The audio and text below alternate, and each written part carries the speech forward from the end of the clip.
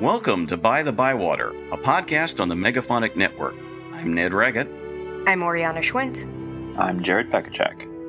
And we're here to talk about all things J.R.R. Tolkien, his work, his inspirations and impact, creative interpretations in other media, languages, lore, rip-offs, parodies, anything we think is interesting. Thanks for joining us. And hey, everybody, thanks for joining us for the first episode of By the Bywater. We really appreciate it. It's been a few months coming. We've been through our ups and downs in various ways. Let's just say that the three of us have been very busy these past few weeks with travel and doing things. In fact, I was just in New York for reasons I'll get into soon enough, and I was just in Seattle, and that's respectively where Oriana and Jared live. But I wasn't able to meet up with them due to things that just happened. So we tried to make it work what was going to happen. Oriana, what were you doing? Start with you. I feel so bad. I really, really wanted to meet with you. But I woke up the morning of and was feeling I was feeling under the weather. And normally I would have powered through though. But because, within a week, I think, or I guess maybe a little more than a week, I was going to be traveling internationally. I was very no, I can't be sick. I can't have this happen because now that I'm old in my 30s, anytime I get a cold or something, it lasts forever. And I was like, no, I can't have this happen. I need to just stay in bed. And I was having a freak out, but I still felt really awful. And I'm sad that we didn't actually get to meet in person, which was dumb and bad. One day. It will happen, I'm sure. And meantime, the Seattle trip was prompted by my presenting totally separate thing over at the POP conference there, and I was hoping, hey, Jared's in Seattle, can meet him. But I couldn't, because, Jared, you were at where? England. Woo! And France. Yeah. And I'm still a little jet lagged, so this was going to be fun. I feel your pain. I'm recovering better than I anticipated. I was in Finland, so it was a fun 7-hour time difference that the last few nights I've been oh God. But now I have a copy of The Hobbit in Finnish, which is really cool, illustrated by Tove Jansson, who created the Moomins. I love it. It's so cool. And Jared, when you were in France, you obviously, as we all saw, had a chance to visit Notre Dame before the horrible disaster that happened there. Yep. So I'm both envious and sad for you because, man, that must be a conflict of emotions right there. Yeah, it was we were there on Wednesday, and then on Sunday or something, I checked Twitter and was like, wait, Ooh. It's what? Ooh. It's burning down? Ooh. So, yeah. And I was still in France at that point, so I was just, yeah. It was rough. Yeah. Yeah, that's not the end of a trip that you kind of want.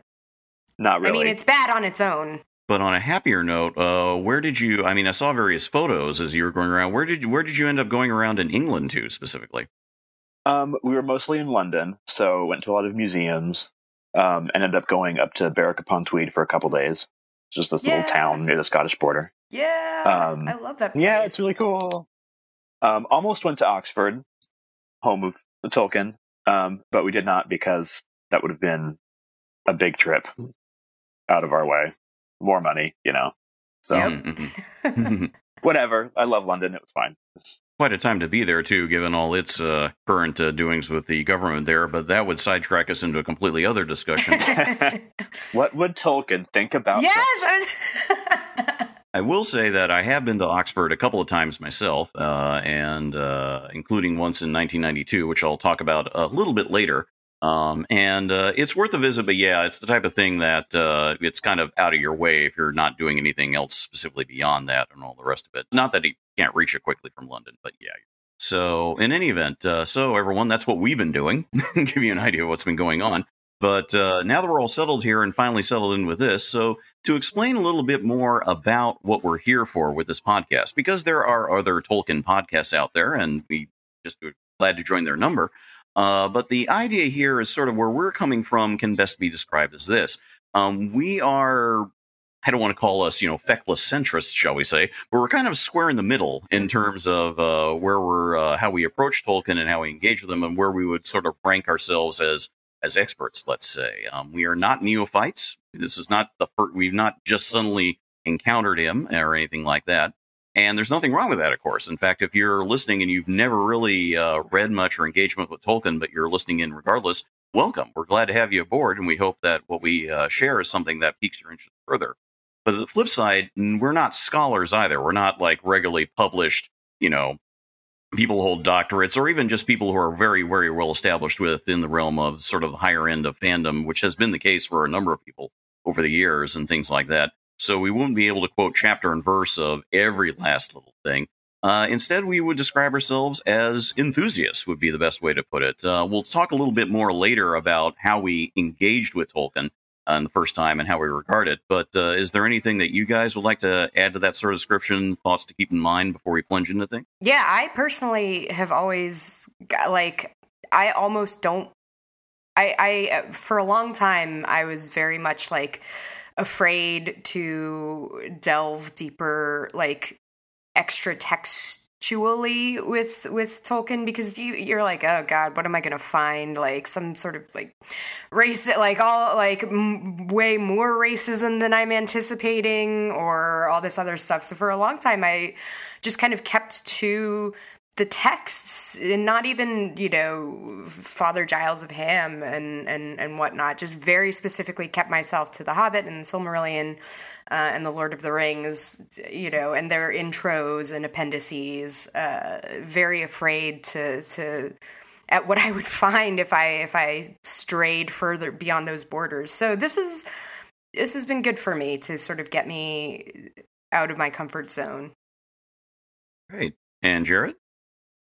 No, the description sounds accurate to me. I mean, a fan, but not sitting here going, well, if you look on page 74 of the Book of Lost Tales #2, then you'll find that, whatever, some secret Valar, or I don't know.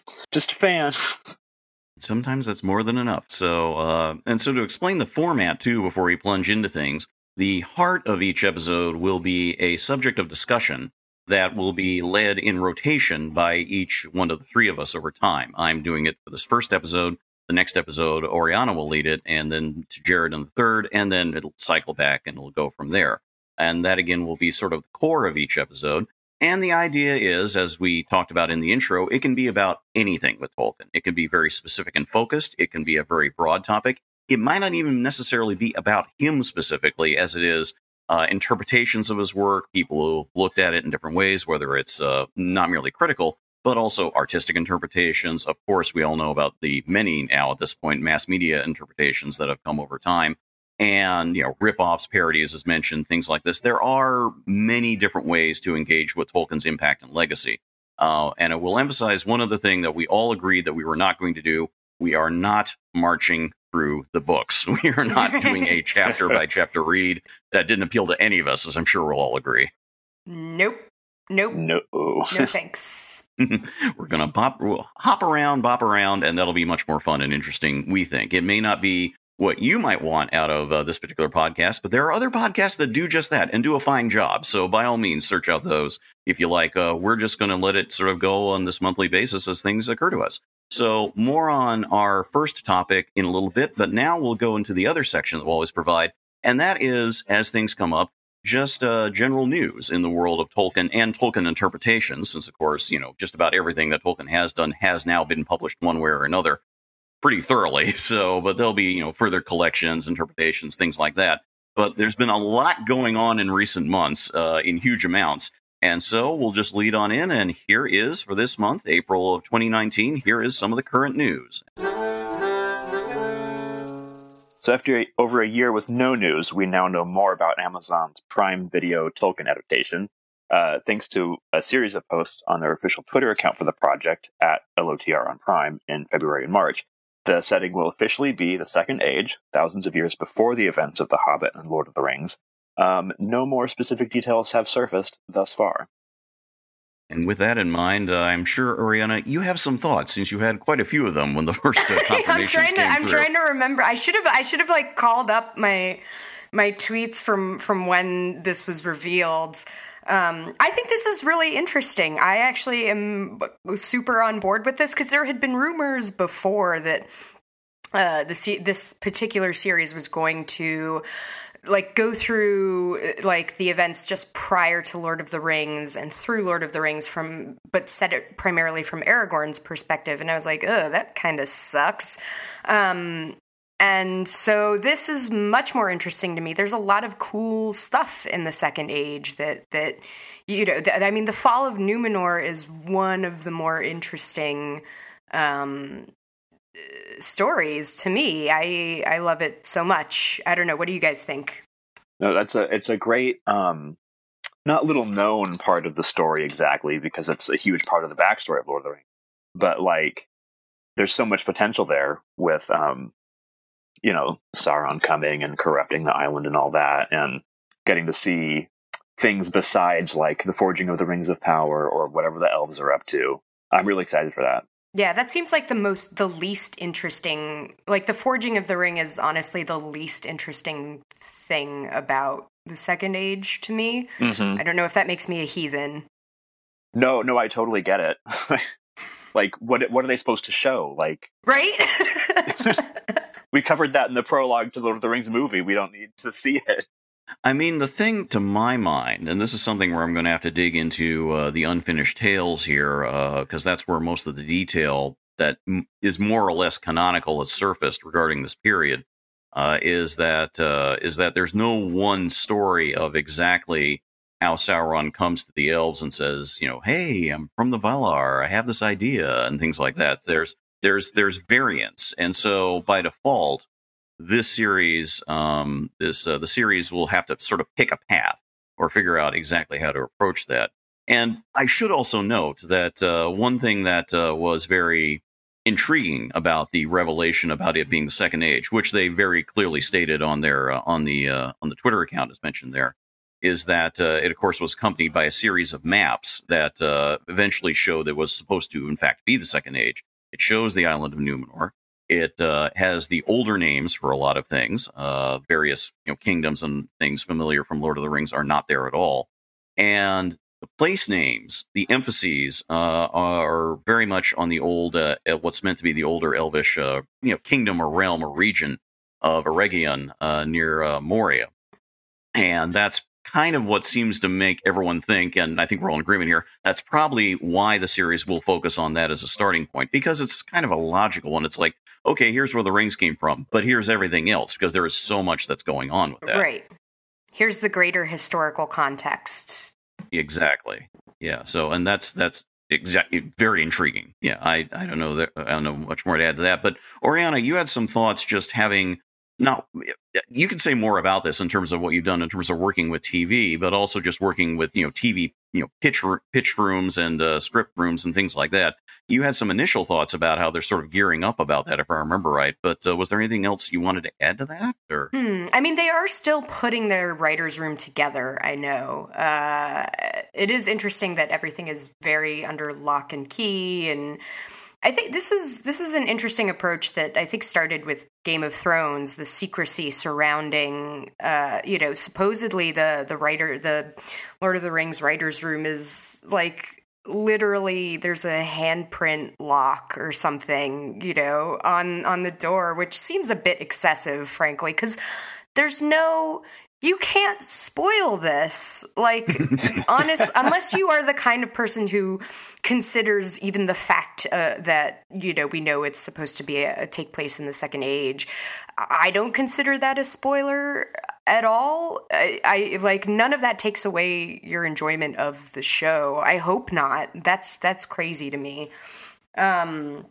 But yeah, we'll see. I had done a piece for Vox, which is finally out in the world. I submitted it in January, and it was just published a week ago, about creating languages for TV and film. And I had talked with David J. Peterson, who did the Game of Thrones languages, and I had asked Amazon if I could talk with the executive producers of the Lord of the Rings series, to see where their head was at. Like, are they going to be using, are they going to be asking someone to flesh out the Numenorian language? I've never said it out loud, but let's try it. Adunaic. are they how are they thinking about using Elvish, because there are some of the Noldor still kicking around, so maybe there's some Quenya to be spoken, maybe it's all Sindarin, but they were like, yeah, they're not there yet, like they're still putting a bunch of other stuff together. That's still, I was like, okay, I'll check back in with you guys later, maybe.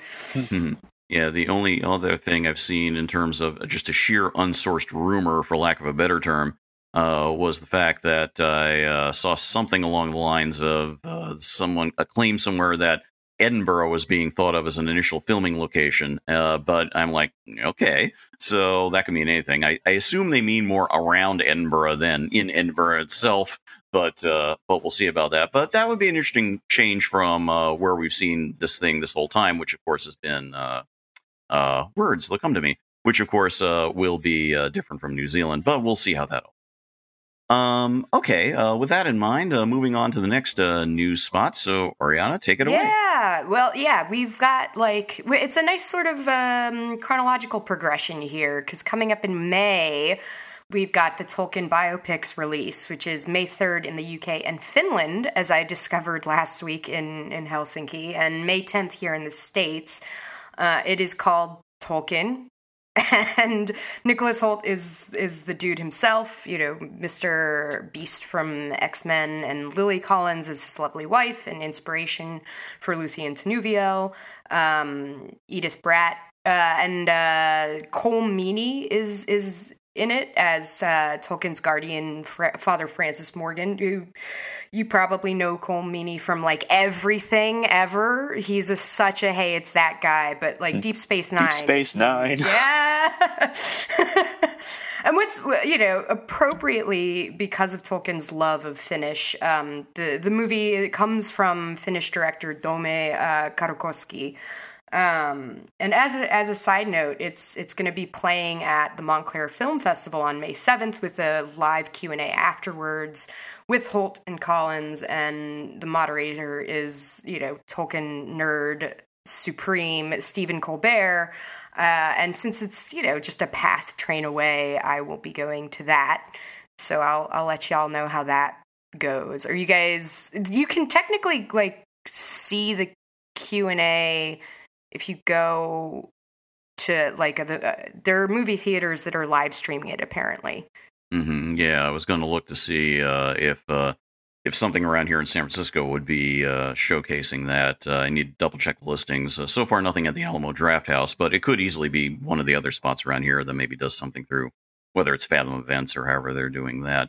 I know one thing we were all thinking about was that when we were looking at the trailers, our reactions were kind of like, I think we were all just. I think our concern at the time was that it would sort of maybe hit obvious biopic beats, but also I think the other thing too is based on the trailers, which are worth watching, so you can at least see what's what it's going to be like. Is at least initially is that how overdetermined is it going to be, saying that everything from that followed in his writing was specifically tied into World War I. It obviously is central to his writing, where the initial development of his mythology took a very sharp turn based on his experiences. But it'd be overly reductive to say that Lord of the Rings was founded there, when that was very much not the case. Right. He saw some guy in a gas mask and was like, oh, it's Sauron. No, not a thing. Can we please not do that? He saw a bomb and was like, oh, Balrog. Yeah, that's all biopics are bad. There is no such thing as a good biopic, and I'm not. I hope this is really good. I hope I enjoy it. I have, I don't want to say I'm going into this expecting it to be bad, because that's a terrible way to watch movies. But, we'll see. Hopefully, I really do hope it's good and enjoy, or at least just an enjoyable experience. So. And I remember mentioning this a couple of months ago, but the thing that intrigues me most about Karukoski as the director was that his previous film to this, I believe it was just previous to this, was also a biopic and was about someone from Finland, but someone more utterly unlike Tolkien, I can't even imagine. He did a biopic on the very famed gay erotic illustrator Tom of Finland, and I'm going to have to watch that one just as a contrast to this one, because I'm like, okay, is there a stylistic through line, or has he taken completely different approaches to this? Because wow. Yeah, that'll be good grist for a future episode, maybe even the next episode. Indeed, yeah. So. But that'll be coming up. So just to wrap up news here for the moment, one final thing to note. Next month, when the Tolkien biopic comes out, is also the conclusion of the run of the Tolkien exhibition at the Morgan Library in Manhattan. This is the only American stop for this exhibition, which initially began in Oxford last year. It showcases a variety of Tolkien's original art and drawings, as well as other memorabilia from his life and work. Oriana and I had a chance to see it separately in March, as was referred to a bit earlier. We'll talk about it more in a second. Tickets have to be purchased at the library itself, and the final day of the exhibition is May 12th. So by the time this episode appears, there's really not much time to go and see it. So if you were thinking about it, now is kind of the time. So just get ready for that. But Oriana went and saw it one time, and I flew out. I specifically flew out to see it quite freely and frankly, and I'm very glad I did. And I have my own thoughts on it. But Oriana, do you want to sort of kick it off? What did you think of it with your visit? Yeah, it was really interesting. So I went on a free Friday. So the Morgan does this lovely thing where Friday nights are free from 7 to 9 p.m., and I would have paid the $20 admission to see this, but I was like, well, I am free. So I went and saw it, and it was about an hour wait in a line. Ned, you can tell me. I'm always intrigued to see like how many people were. I was surprised at how many people were. And I don't know. I just had this weird thing like, oh, well, I'm like the only person in New York who's super into this sort of thing, which is dumb. But it did. I was like, oh, wow, there's like can we curse? Are we cursing? Okay. As you choose. Okay. There was just a shit ton of people there. There were just a shit ton of people there, which was really cool to see. And that was like, it was mildly irritating to have to, queue up and for like literally every part of the exhibition. But it was cool to experience it with such a large group of people.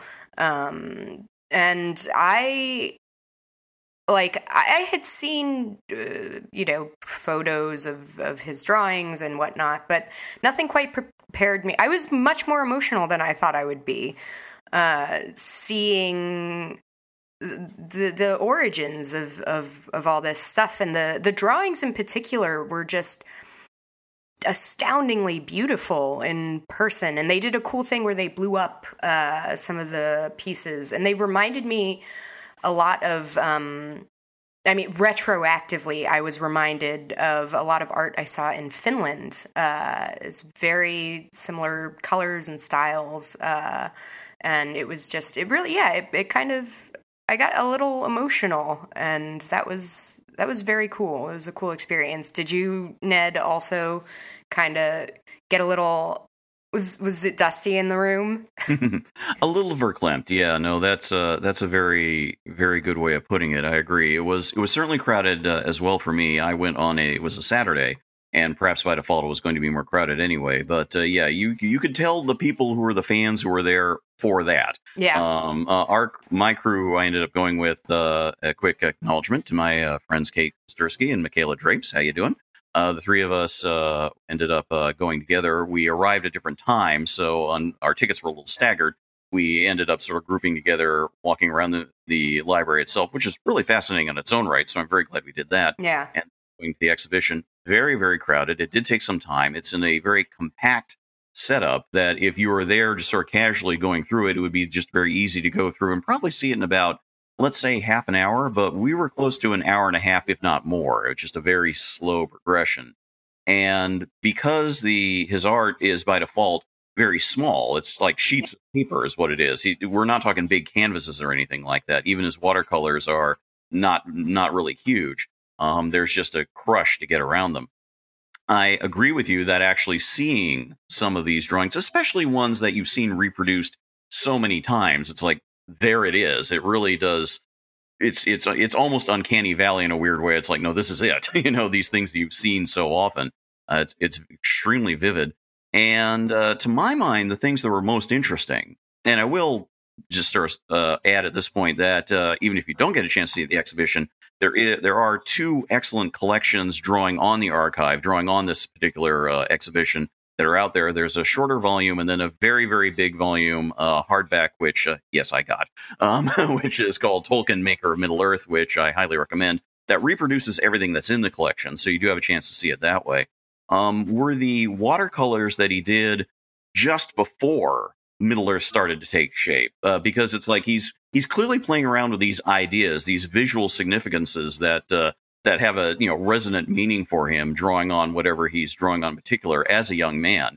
And it's not like these landscapes were looking for a narrative to contain them necessarily, but it's what is the word? It's just sort of like, these are the deeper waters from which things grow. And it's the wellspring. Yeah. And I was thinking back to when I would have been his age, and I'm like, I can't claim I'm anything near as creative as Middle-earth or anything like that. But I'm also thinking about, okay, where was I at, and what was I trying to express, or how was my worldview starting to come together? And I found that remarkably affecting in its own way. So especially since, of course, he didn't know, nobody did, what was on the verge of reshaping his life with, again, World War I about to happen. So, but yes, a very moving experience, not least because it is a way to bring together for this one time images from the collection at Marquette University, where, for those who, just as explanation for people, Marquette University in Wisconsin is where the manuscripts for The Hobbit and Lord of the Rings have been for many years. They were acquired by the, I believe, chief librarian there at the time, who kind of realized back in the early 60s, hey, this is amazing, and was able to, and that was a smart call. And we'll have a little more Marquette later. So that's where the manuscripts are. And then the rest of the Tolkien family papers are pretty much in England at the Bodleian in Oxford or in private collections. So this is a way to bring everything together for essentially this one time. And also for that reason alone, it was just, just remarkable. You'll never quite get that chance again. But a wonderful time. Go if you can. Pick up the books if you can. Anything more to add to that, Oriana? There was one detail that I really loved and did not expect, and that was there are letters from his mother in this exhibition, and I was astonished to see how closely her handwriting resembles the Tengwar script. Yes. That was, I don't know if that was just a thing that everyone knew and I had missed somehow, but I was like, oh, whoa, that's so interesting to me. Like, a way for, not only his connection to her to live on after it was, so untimely cut, but, now it lives on in the greater world. It lives on my arm where I have Quenya tattoos, which is pretty, the world is strange, Mm-hmm. It is. And yeah, you're right. We were thinking that too.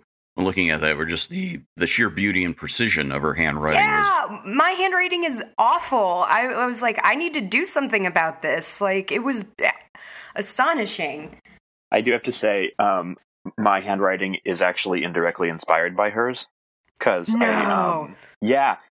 when I was a teenager, I got a book from the library of I think the letters of Tolkien, and there was a reproduction of either one of her letters or one of his letters, and his handwriting was influenced by her.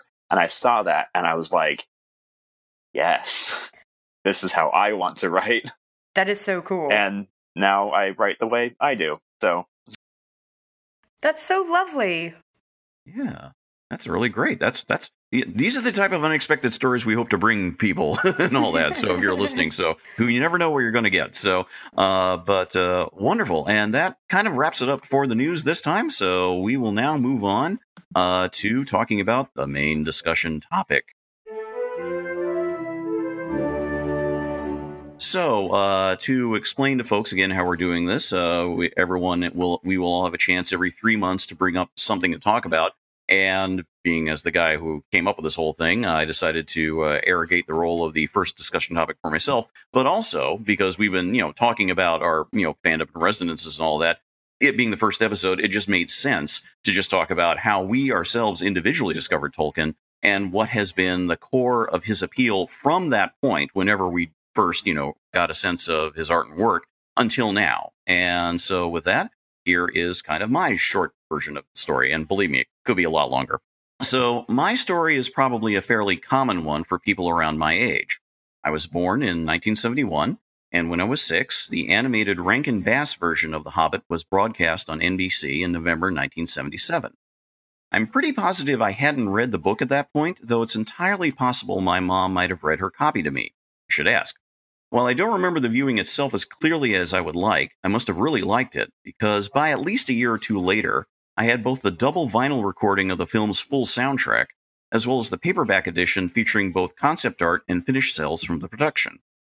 I kinda sorta knew about Ralph Bakshi's adaptation of The Lord of the Rings the following year, but I didn't see it for a couple of years, though I do remember seeing Rankin Bass's Return of the King adaptation when it was first broadcast in 1980.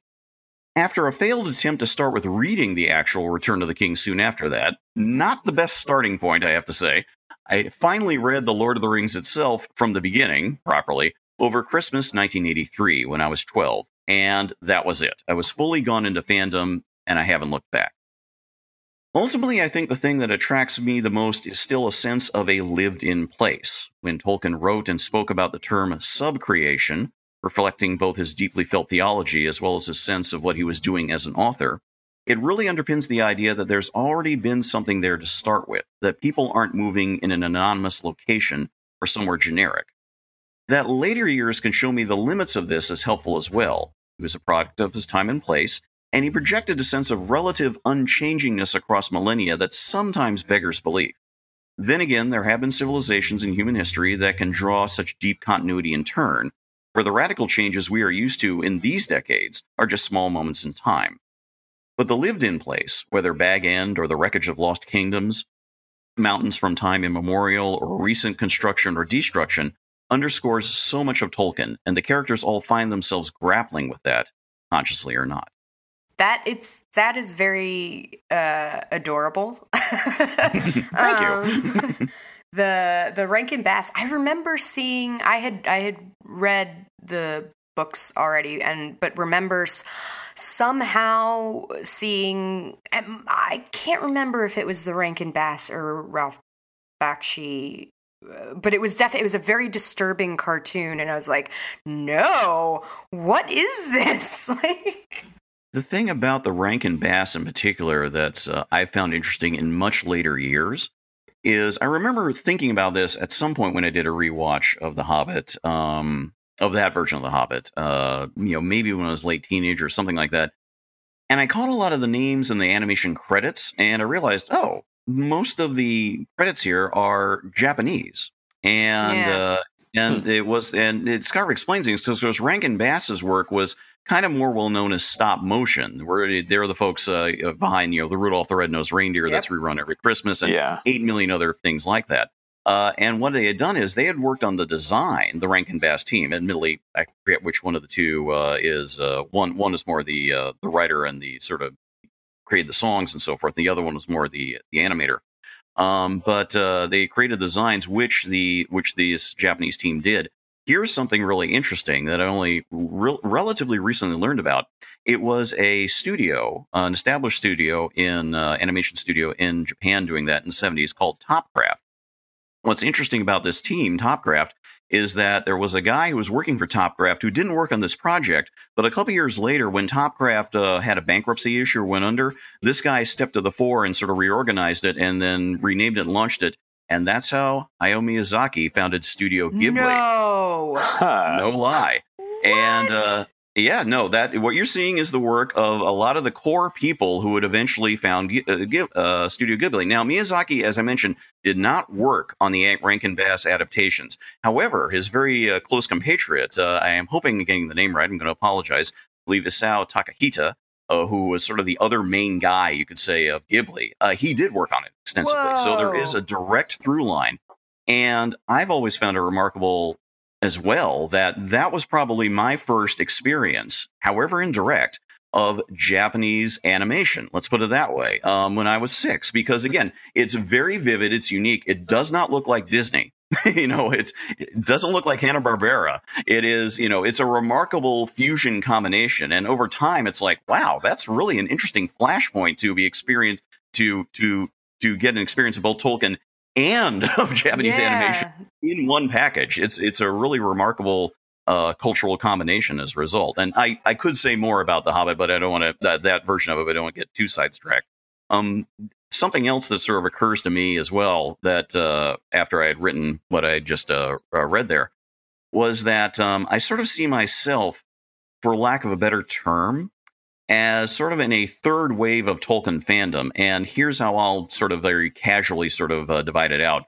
If the first wave could be said to be people who read his work in the 30s to the 50s, however encountered. So, with reading The Hobbit, if they were kids back then, when The Lord of the Rings first gets published and gets an initial attention in the mid 50s, but it's of course very, very, light. And so people are like, oh yeah, you wrote The Hobbit, that great kid's story. Whoa, what's this? And things like that. You can call that the first wave. You've got the second wave being, again, when everything really explodes in the mid 60s over here in America, and everything sort of follows from there. The songs started getting written, the first concept albums appear with directly referring to that, all that stuff. And then I see myself as a third wave because, as I mentioned, I was born in 71. He died in 73. So I never was consciously aware of him being alive, and was very much sort of like, okay, things are starting to sink in. And to my mind, the Rankin Bass and the Bakshi productions, the brothers Hildebrandt and their illustrations of Tolkien, which became very famous, the emergence of Dungeons and Dragons, this sort of idea that, and the idea especially of fantasy trilogies becoming a thing.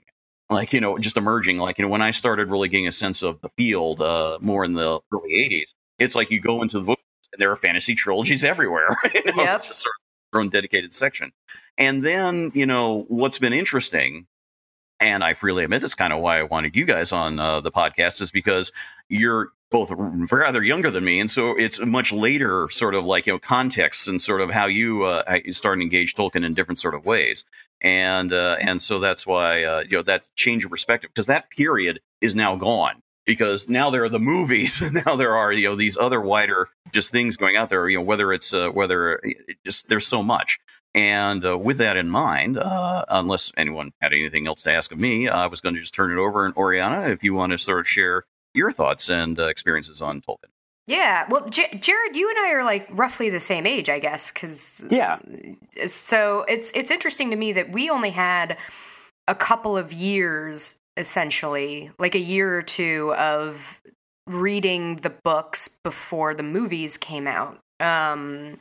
Like I came to it at it was like just before my 12th birthday. I was starting at a new school in the fall, and summer reading was The Hobbit, and I loved it and saw another book by the author on sale at I have this in my memory. It's Target. That doesn't make a whole lot of sense. Maybe they used to sell more books than they currently do. I don't really know. But I begged for it, and some adult, I don't know if it was my grandmother or my parents, bought it for me. But, Ned, like you, it was not the Fellowship of the Ring. In my case, it was the Two Towers, and I was so confused. And it was the cover. I've tweeted a picture of the cover, but it was like the 70s cover where it's Legolas and Gimli, and it looks like there is definitely something going on between the two of them. Yeah, that cover. Yes! Oh, God, sorry. I know the one you mean. Yes, it looks, so I started reading it, and I was like, oh, which one is, like, I thought it was like Bilbo or Frodo and Sam, and I was like, which one is which? What is happening? And so I was very confused. And this was like the same time Harry Potter came out, and initially, Harry Potter was a little more my jam. But and it's not that Harry Potter doesn't have staying power necessarily, but the Tolkien's world had a staying power that, Ned, you discussed, that it really only grew as I sort of delved deeper into the lore, and I started, I read the Silmarillion when I was like 14 or 15 as a way of, and I'm just going to admit this, as a way of like separating myself from the movie fans. Like it was, I was very into it, don't get me wrong, but I definitely was one of those awful children that was like, well, I'm a real fan and you're a fake movie fan, so I'm gonna read this. And I loved it. But I'm better now. I think we all went through phases like that, yeah. Right? There's always a gatekeeper phase. It's not flattering, but it's, you change and grow. And that was, one of the things that I did really appreciate about it was I call it simplicity, but it's not really simplicity. It's a moral clarity that it was so unlike the world I knew, because, late 90s, we've got the Clinton, everything happening, 9/11 happening, so the Lord of the Rings, it was a very sort of black and white type world.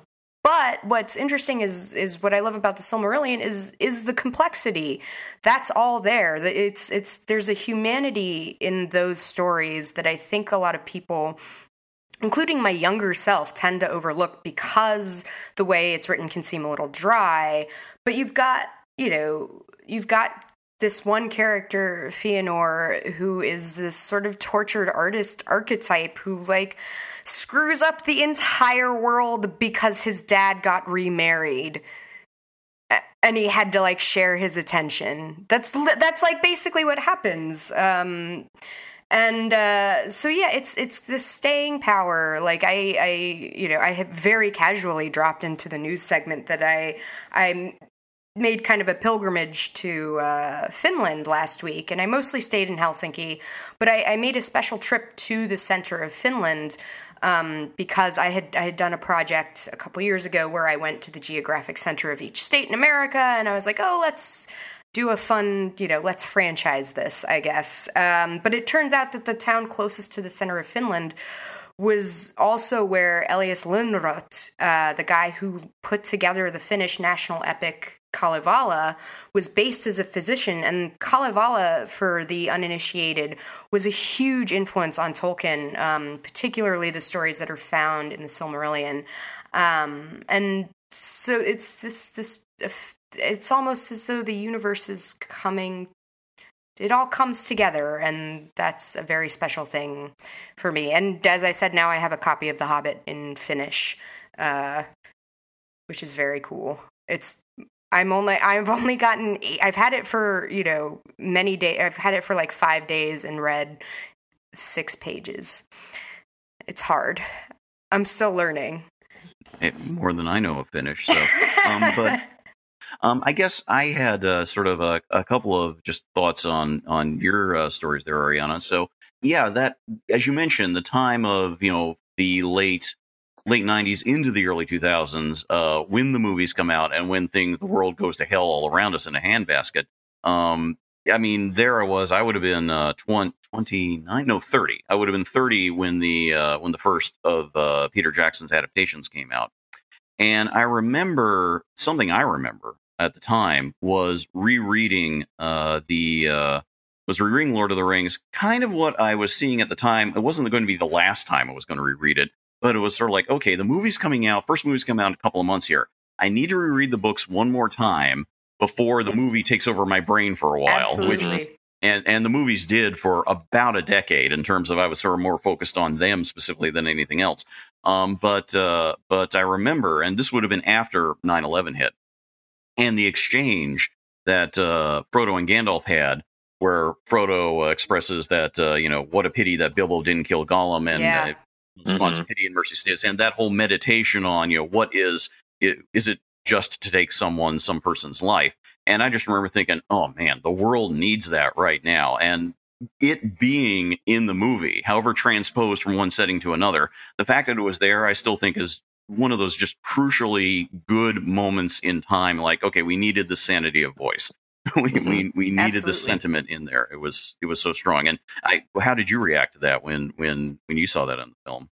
That'll stay with me to the end of my days, I'm pretty sure. And actually, I actually really, that was also a phase where I was very like, the book is better than the movie always, which is dumb and bad. And, it's always embarrassing to look back on that. But I think even at the time, I looked at it and was like, yeah, this is a better place to have that conversation. That actually makes sense to have it in the abyss. You're literally in the abyss, and you have this conversation about, death and pity and justice. And put it on my tombstone. That scene actually sort of rewrote my memory of the conversation entirely. So it wasn't until I was reading the books like last year or something that I realized, no, actually that conversation, it's like in the second chapter of the book or something, right? It's not even, they're just sitting at a fireside like, yeah, maybe don't kill people. And that's it.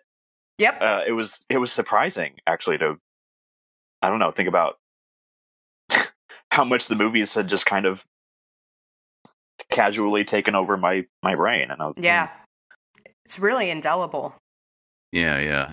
For good or for ill, for sure. And we don't worry, listeners out there. We will be grappling with the films one way or another. Yeah, inevitably it will happen. Don't worry. So, maybe more thoughts there. One other quick thing then for Oriana, just the thoughts. So, by describing, and I've certainly been following along your preparation for visiting to Finland and learning Finnish and all that. So, I can't say I have a deep affinity for languages. I mean, I try. But at best, I have a rough handle on basic conversational Spanish, and that's really about it. So are languages sort of a strong thing for you? Because it sounds like that really is a resonant point, whether in Tolkien or out of it. So yes, languages have always... Well, what's really bizarre is... So my mom is from Venezuela, and for the first, 4 years of my life, I spoke English and Spanish. And then when I was 4, I decided I didn't want to speak Spanish anymore. And till my dying day, I'll be like, what's wrong with you, child? Like, what are you doing? That was bad. Because I then had to relearn it in middle and high school. I liked Spanish. Don't get me wrong. Spanish is a beautiful language.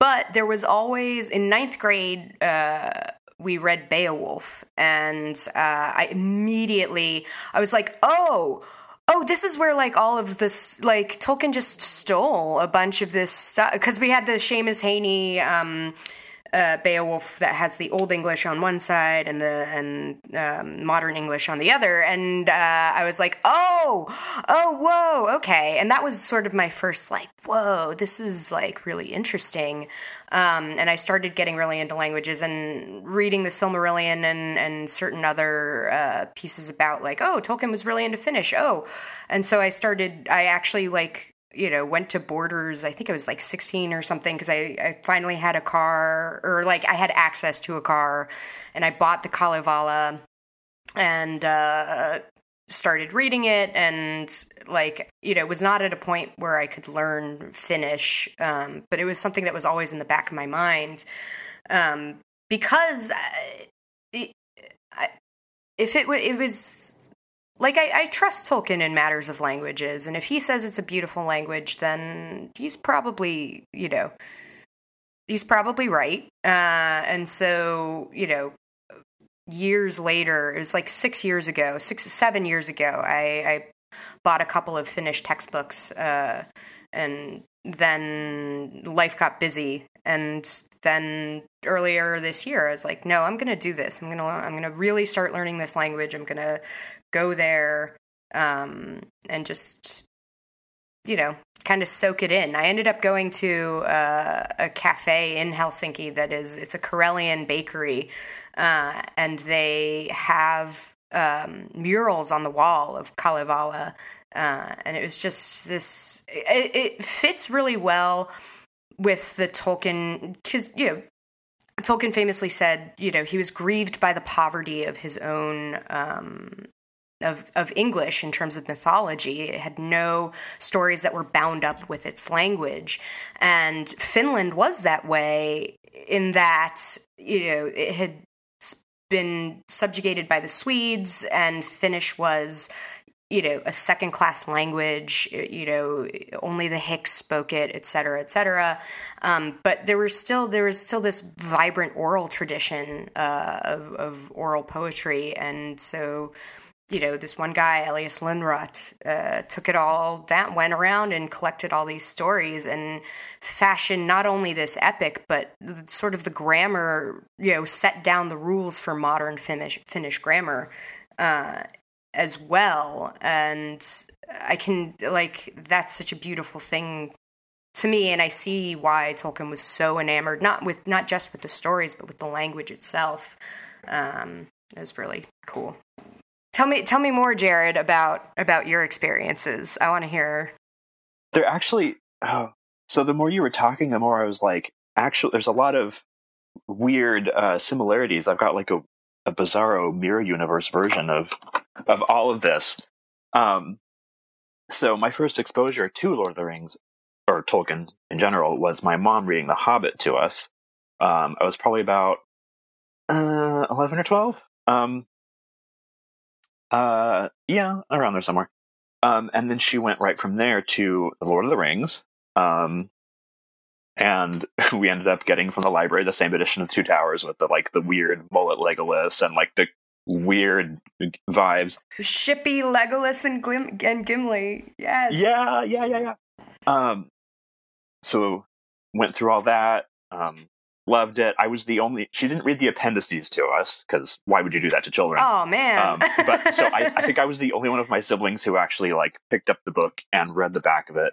And then we were in a Goodwill or something, I forget what, and there was this old paperback copy of the Silmarillion, and I was like, Mom, please buy this for me. Spend $1 that you honestly probably don't have. Oh. And I still have that copy. I don't read it because it's falling apart, but I've still got it. That's so beautiful. Yeah.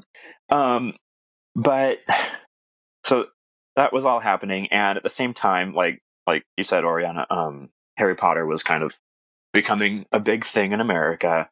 But I wasn't allowed to read it because my parents are very conservative Christians. So Harry Potter was forbidden, a lot of fantasy was forbidden, but we could read Lord of the Rings. And I think part of that, honestly, was because my mom read it when she was young. So she didn't see a problem with it. Grandfathered in. I'm a legacy fan, yeah. Yeah.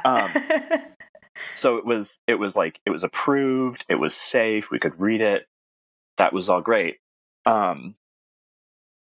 So we couldn't do Harry Potter, we even knew people who wouldn't read Lord of the Rings because there was magic in it. We're like, but Tolkien was Christian, it's safe. And no, you're still gonna corrupt you. It was weird to think of Tolkien being controversial within conservative communities, but he was. It's such a small, weird thing to argue about. But yeah, so the Silmarillion, and it was kind of life-changing in a way. I don't know. I actually, around the same time was when I started actually writing. And I was like, oh, everything has to be a trilogy, right? So I'll write a trilogy fantasy epic, and then everything has to have its own language, I guess. Yeah. So I'll do that. I'll make up 5 different languages for this thing. I'm impressed. And yeah. And I sometimes I'll tweet pictures of notes that I'm taking on something that I'm currently working on, and it'll be in a script that's not English, and that's actually something that I invented for this thing I wrote when I was 12 under the influence of Tolkien. I still use it because nobody can read it but me. But at the same time that all this was happening and reading the safe fantasy and all that, I started getting interested in language. I went through 6 months where I wanted to be a linguist, which hasn't panned out. So I got a used Finnish book, Teach Yourself Finnish, and ended up learning a little bit, most of which I've forgotten at this point. Read the Kalevala, got it from the library. was kind of freaked out by it. It is so weird. Oh my God. And this was an illustrated version, and it had like kind of weird illustrations. So like the story where Lemminkainen, where his mom resurrects him, like she sews him back together or something. That was illustrated. Like there's this just naked corpse in this book, and it's and I was still fairly young at that point. I wasn't, because I went right from the Silmarillion to the Kalevala, so I probably was about 13 or 14, and it's like, this is brutal. Yeah, that's not PG-13 material necessarily. Yeah, not at all. So yeah, a lot of the same experiences. That's so interesting. Yeah. I haven't gotten back to learning Finnish. I would like to. Well, if you do, we can be Finnish practice buddies, because boy, do I need the help. Like, the only thing I remember is like that the third person pronoun is gender neutral, yes! And then like the verb to take, because that was the example they used for conjugation. Yeah. I think that's about all I remember. That's a pretty solid foundation, actually. That's pretty good. I love it. Did you, was the Chronicles of Narnia also, like, approved and safe fantasy? Oh, yeah. Yeah? Yeah, that was even more approved and safe because it's explicitly Christian allegory. So, yeah, we could read that, no problem. I do think it's interesting that you gravitated more. It's completely understandable. I love the Chronicles of Narnia, but it is completely understandable that you gravitated more towards the deeper lore than the Chronicles of Narnia of it all. Yeah, there's a lot more. Yes. To Tolkien than there is to C.S. Lewis. Mm-hmm. Mm-hmm. Yeah, I would throw in and agree there. I'm still find it remarkable that we ended up having Lion, the Witch, and the Wardrobe as reading in my, I should note, public school class, third grade. Yeah, and all that. And this is in California in the late 70s. You got me. But at the same time, I will note this. I didn't draw the connection at all at the time. I just well, right, because you're like 8, you're like, oh, okay. Allegory is like, I don't know, you're like 10, 11, probably. Yeah, maybe. So it just, I have my own thoughts. There's specific things I certainly love about Narnia, but interestingly enough, I think it's where he gets to those moments of, let's say the word again, subcreation depth that is more Tolkien's, sort of focus. And that's why the third and fourth books kind of appeal to me the most. But this sidetracks forever and all that. We could have a whole episode about Lewis and Tolkien. Yeah, probably should at some point. But Jared, if you want to say a little bit more, because you had mentioned this earlier, just about where his appeal lies for you, because I thought your thoughts on this were really interesting. It's just so huge and at the same time meticulous. There are always corners that you haven't seen around, and as you grow up, the books do change in meaning, especially if you read them when you're little and you come from a place where your moral worldview and the worldview of those around you is extremely black and white. And as you grow up and grow out of this, the books change. I think they're not as black and white as a lot of their detractors like to say. There's a lot more gray there than he's given credit for, I think, and you start to recognize that. I mean, for me, it's kind of a very long process of maturing that helped me reevaluate and appreciate the books even more. Just as like moral works. I mean, we're talking about moral clarity. That's definitely there. But it's more complicated and probably more dangerous than my parents would have liked. They just didn't see it. So, I mean, yeah, it just, it gets more complicated. It gets more weird as you get older and reread it and bring new experiences to it. And it just, yeah, it's at once simple and entirely baffling, just as a work of art. I don't know. It's I love it. I love the books. Yeah, my thoughts obviously. on that. Yeah. My thoughts on that are shaped by the fact, and just a quick observation here is just that the publication, the History of Middle Earth books that Christopher Tolkien has worked on over all those years, putting it out there. Just whereas Lord of the Rings, in its monumentalism and relative self-containedness, if you include the appendices, yes, you're getting all the depths of echoes of things that are not explained, but there's so much going on in there. It is presented in a uniform fashion, like here is the story.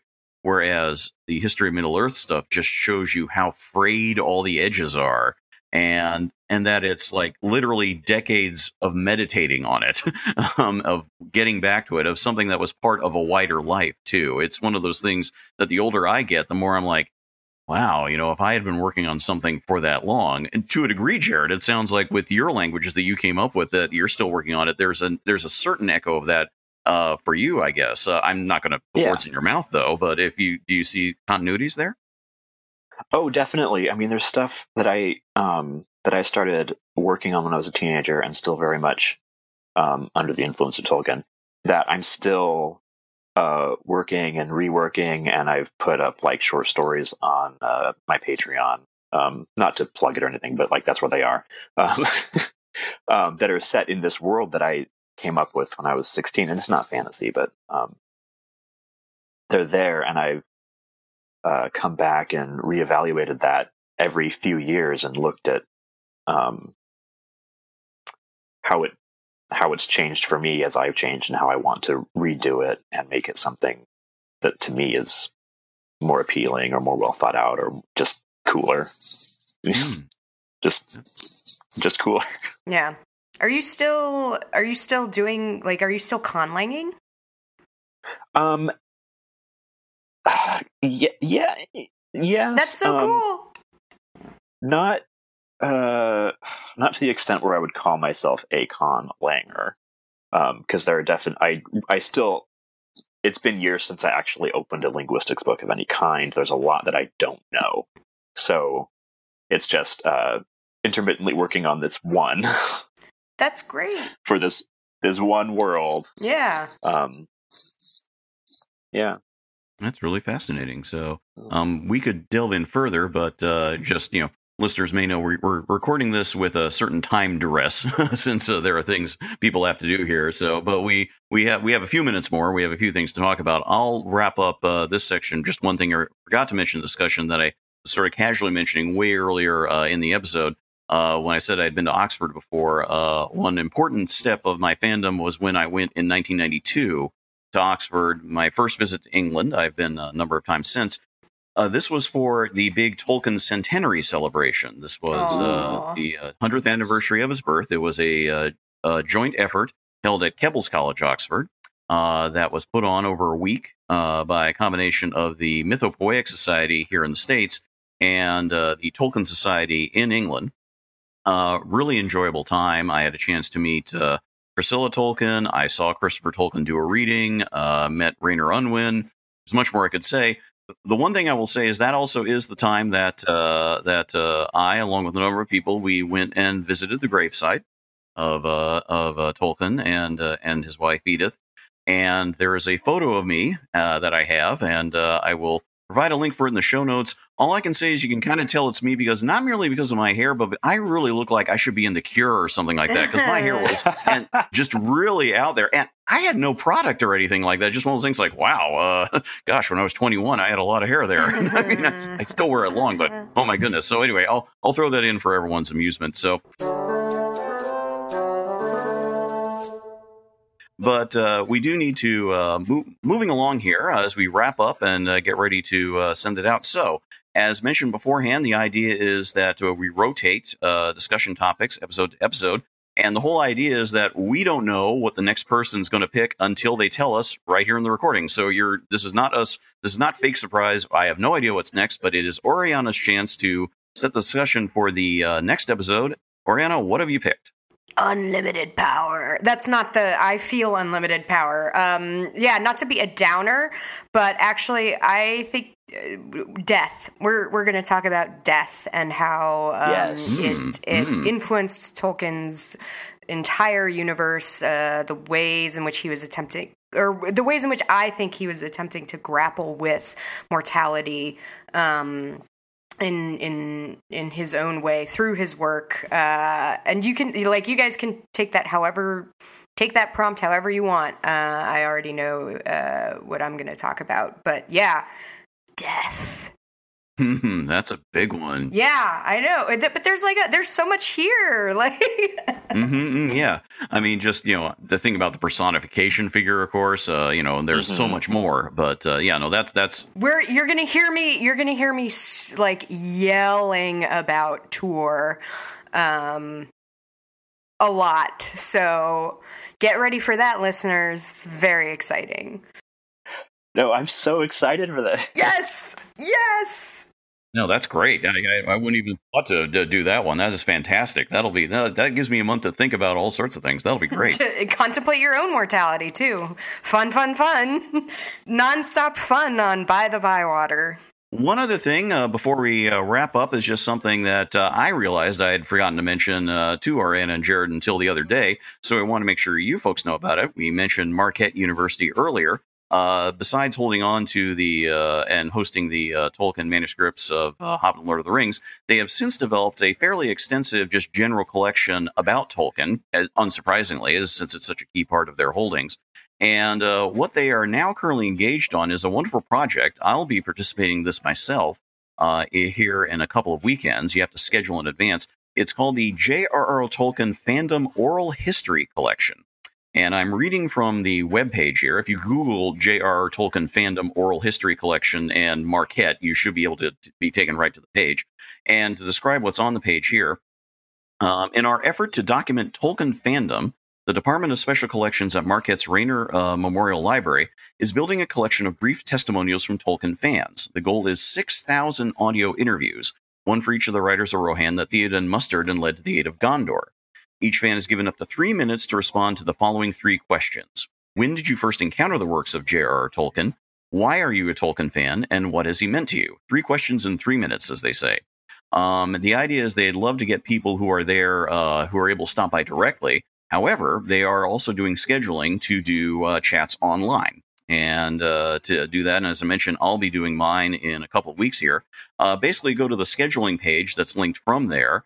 And they sort of schedule in waves, like they set it up for a month, and then a time happens and they open up some more dates and times. So you kind of just got to catch it as you can. But if you're listening and you consider yourself a fan, and hey, try this out, because it sounds like a really, really enjoyable idea to get a wide range of reactions, and I think it'll just be fascinating. And have you guys looked to schedule something yourself? Is anything available yet? I haven't actually looked at it yet, but I will. I haven't looked at scheduling. We're both still jet lagged. That's true. Yes. Yeah, and I think you sent the link while I was still in France, so there's no way I was doing anything right then. I freely understand this. My UK trip that I did in November took me a while to get back, and just, and my March, I'm not going to go into the details, but my March in general, even though I wasn't going anywhere, that was a full time. So I fully understand sort of like re-entering the mindset, because it can be very busy. But in any event, just wanted to pass that to folks out there. So finally, and this is, speaking for all of us, although I'll chime in, thank you very much for listening to this. It's our first episode. I think it's gone very well here. It's just a chance. I've learned many new things now already from both of you, and hopefully that shared back in turn. It's been a real treat. We will be back with a new episode in late May. The goal is to try and record these monthly, as mentioned. So we will be aiming for that general schedule. And beyond that, as I said, keeping an eye on the time, we should probably just wrap up here. But any last thoughts from either of you two before we wrap up? It's so nice to have you guys. No, thanks. That's really nice. I feel very connected. Feel understood and welcome. Yes. Completely breed and all that. So it's nice to be able to drop fairly, as I said earlier, we wouldn't consider ourselves like, hyper steeped in everything, but anything about Middle Earth. But it's nice to be able to drop fairly obscure references and know that the other people know what we're talking about. And I hope if you're listening out there, if you're going like, man, what is all this stuff? Well, think of it as a chance to learn by osmosis. And if any of it's intriguing, hey, the reading is there. So, and all that. So, so it'll be death next time, as Theoden so memorably said, and Éomer in Lord of the Rings. There will be more coming along. Look for our show notes with various links and things on the By the Bywater page where this episode is posted. You'll get more information from us about where we're at, how to contact us, how to follow us on Twitter in our closing. So we'll just wrap up here, and until next month, we'll talk to you then. Goodbye, all. Thanks again for listening to this episode of By the Bywater. Please subscribe and rate us via your favorite podcast listening options. Episodes and show notes are at megaphonic.fm/bythebywater, all one word. You can also message us through here. Email us at bythebywater@megaphonic.fm or follow us on Twitter at bythebywater. You can also follow us individually on Twitter and ask questions there. I'm at Vandroid Helsing. I'm at Schwinter, SCHWINDTER. And I'm Ned Raggett, 2 G's, 2 T's. By the Bywater is a proud member of Megaphonic Podcast Network. Find all our fancy little shows at megaphonic.fm. We hope you join us again next time. Until then, Namarie.